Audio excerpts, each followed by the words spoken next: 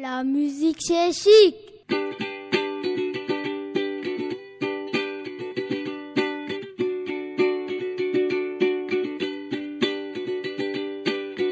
La musique, c'est chic. La musique, c'est chic.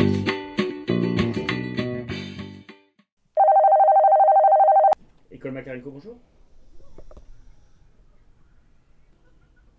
Ok, j'arrive.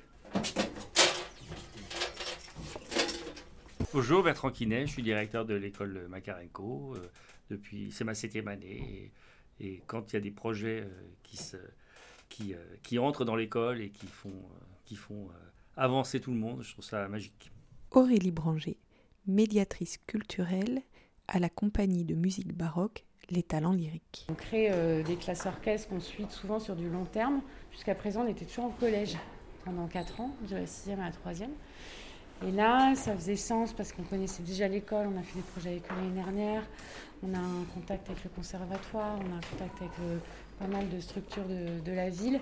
Donc, on a décidé de monter cette classe orchestre en CE2 et les suivre jusqu'au CM2, si tout va bien. Allez! C'est ça. C'est joli, hein? C'est un son très, très, très fin, d'accord? Et on tape dessus, donc on appelle ça des percussions. Ok?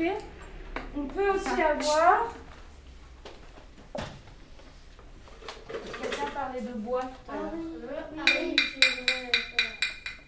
Des petits bouts de bloc, d'accord? Et ça, c'est super. On peut aussi avoir ça. Les maracas. Alors, c'est des petits nœuds, d'accord? Mais c'est le même principe. Les maracas sont remplis avec des petites graines dedans. Et ça nous fait du son. C'est très rigolo les percussions parce qu'il y a plein de sons différents, des tout petits sons très, très mignons, très, très délicats. Puis on peut avoir des gros sons comme ça sur les...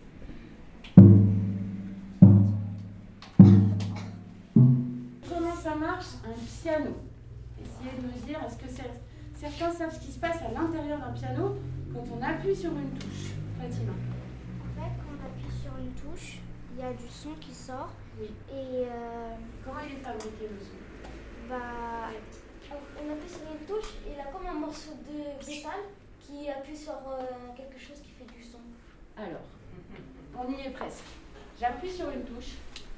À l'intérieur, ça déclenche un petit mécanisme qui fait qu'il y a un petit morceau de bois qu'on appelle un marteau, une espèce de mini marteau, qui va venir taper une corde en métal.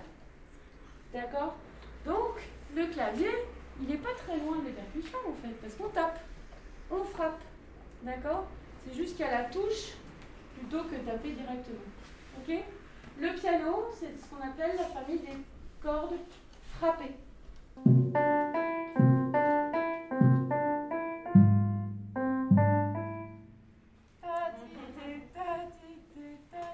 faut le faire 3 fois.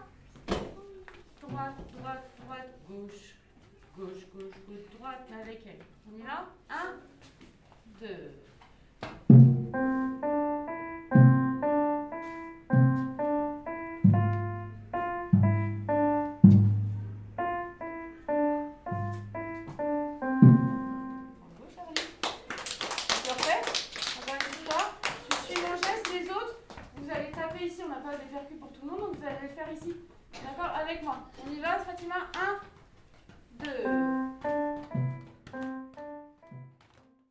Donc on a des musiciens de l'orchestre, des talents lyriques, qui sont venus leur faire essayer les instruments. Pour le coup, ils ont vraiment essayé un par un. Ils ont chacun essayé la trompette, chacun le cor, chacun le trombone et toutes les cordes. Voilà. Donc, et puis là, dans 20 minutes, là, après la récré, on va parler de leur choix. Moi, je leur demande de choisir 2 instruments en fait préférés. Et je vais essayer d'équilibrer mon orchestre en fonction de ça. En général, ça se passe bien. Ils ont tous soit le premier, soit le deuxième choix, quoi. Je m'appelle Laura et je suis d'une classe de CM2 et mon école s'appelle Makarenko. Je m'appelle Jalia. Assa, Charlie, Mariem, Laura, Julia, Olivier. Il faisait de la trompette avec nous.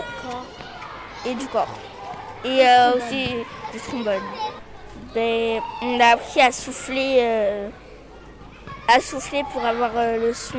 C'est pas souffler vraiment simplement comme souffler une bougie d'un gâteau, c'est souffler mais faire le bruit d'une moto. Ok, tu vas faire des petits coups comme ça. Bam, bam, bam, bam. Vas-y. C'est difficile?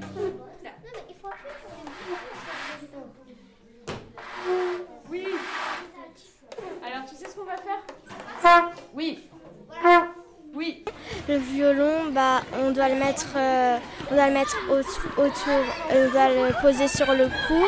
Et après aussi, on peut prendre l'archet ou si on peut essayer sans l'archet. Et on doit le faire glisser sur les cordes. Et comme ça, après, ça fait du son. Et le son, ça sort par les trous parce qu'il y a 2 trous. Et l'alto, c'est à peu près la même chose que le violon, sauf que l'alto, c'est un peu plus grave que le violon parce que le violon, il est aigu. Lolita Terra-Rose, enseignante de CE2. Au début, ils étaient tous très étonnés. Voilà. On a essayé les cuivres. Chacun essaye à chaque fois. Donc ils prennent le temps d'essayer. Ils prennent même le temps de jouer un petit peu. On prend le temps. Donc c'est ça qui est très bien. Ils vont apprendre à jouer d'un instrument, clairement. Voilà. À l'école. Différemment du conservatoire. Et ils vont avoir même la possibilité... Alors déjà, une fois qu'ils ont choisi leur instrument puis qu'ils sont assez à l'aise avec, ils pourront le ramener chez eux. Voilà, c'est ça. Hein. C'est ça. Et c'est un projet qui va aller jusqu'en CM2. Et si vraiment ils sont intéressés, ils peuvent aller... je crois qu'au collège, tu as les classes CHAM, tu as les horaires aménagés. Et donc, ça peut être quand même... ça peut avoir du poids de dire qu'on a été en classe orchestre du CE2 au CM2 avec tel instrument, donc pour intégrer ces classes.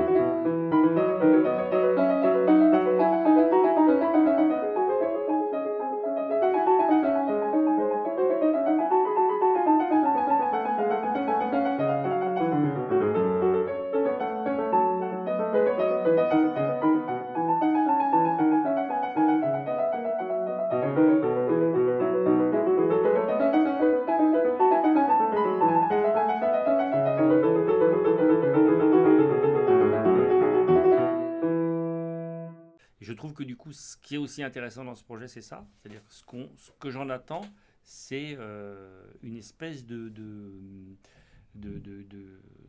capacité à comprendre combien le fait de se situer dans un endroit et d'écouter et de ne pas être simplement dans je prends la parole, je dis quelque chose parce que j'occupe l'espace de cette façon, c'est vraiment important.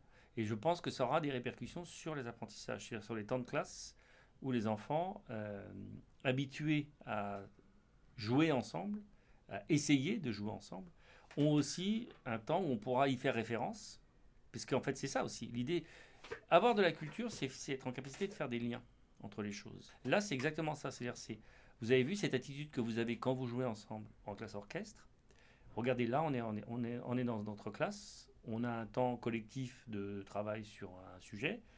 Est-ce que vous êtes capable de faire pareil ?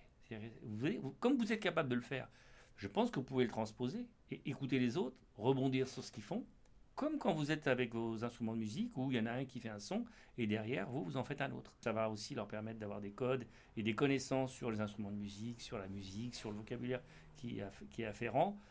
Et puis aussi, pas oublier le sens artistique et le fait de s'imprégner, de ressentir des émotions. Enfin, voilà, c'est quand même entendre des sons, en produire soi-même, c'est quand même une façon incroyable de se donner de la confiance en soi. Ça, c'est le premier élément. Et on sait tous que l'apprentissage, c'est d'abord et avant tout de la confiance en soi. Mohamed, il est où? Là, Mohamed, tu peux rester, tu peux t'asseoir. Tu peux rester assis. Alors, dis-moi tes 2 instruments que tu adores. Le corps et le clavier. D'accord, ça marche. T'en as un que tu détestes? Oui, la trompette. Vraiment, tu la détestes? Ou juste tu l'aimes un peu moins? Je l'aime un peu moins. Ouais, voilà. Tu détestes rien en fait. Ok, qu'est-ce qui te plaît dans le corps? C'est que j'ai arrivé à le premier à la souffler. À souffler dedans. Voici. Qu'est-ce que tu préfères toi? C'est quoi tes 2 instruments préférés dans tout ce qu'on a vu? C'est le clavier et le violon. Comme Fatima. Et le clavier et moi, pourquoi moi j'aime le clavier, ça veut dire ça se règle en fonction des émotions. Quand on est envie de frapper, on fait vite comme ça et ça peut direct faire du bien et faire des chansons. Absolument, absolument. Alors tu sais que c'est le cas aussi et s'exprimer. Sur les autres instruments, c'est aussi l'idée de s'exprimer, comme tu dis, d'exprimer ses émotions. Mais j'entends ce que tu dis, c'est-à-dire qu'il y a un côté direct dans le clavier, où tu as directement les notes. C'est ça que tu aimes bien? Ok. Mais j'entends. moi aussi, j'ai déjà utilisé un piano, j'ai bien fait une chanson. Ok. Est-ce que tu as un clavier à la maison? Non. J'en ai vu d'en avoir un. Tu rêves d'en avoir un, d'accord. Ali. Alors l'autre. C'est bon. Ton nom de famille? Koufa. C'est bon. Ali, qu'est-ce que tu préfères? Le violon et l'alto. Eh bien, dis donc, comme Mohamed. Ouais. Vous êtes mis d'accord? Nous 3. Tous les 3, vous êtes mis d'accord? Vous avez envie d'être à côté, en fait, c'est ça?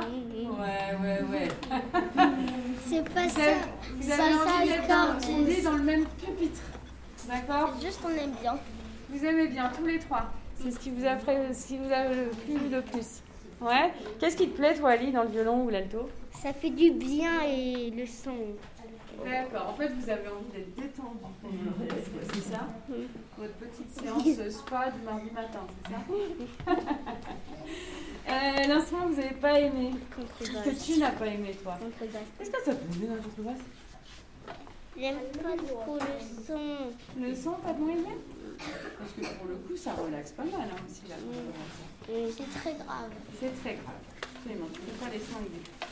Ok, on va avoir notre petite bande de violon là, ça va être bien. Merci Ali. La bande des musiciens de Lyon. Et l'alto aussi? Oui. Tu avais bien aimé l'alto. Tu aimes bien la sonorité de l'alto? Oui. Qu'est-ce qui te plaît? Ça me plaît qu'il est presque de la même taille et ça me plaît que les cordes sont pas beaux. Parce que les cordes des autres instruments, elles sont comme si c'était du fer. Et celle-là, elle est plus douce. C'est plus doux. Je suis d'accord avec toi, l'alto, c'est beaucoup plus doux. Et qu'est-ce qui te plaît dans le corps? Dans le corps, ça me plaît parce que il faut mettre la main dedans et quand je souffle, j'entends de l'air qui sort. Et ça te plaît? Qui va sur ma main. Super, très bien Sarah, merci. La musique c'est chic.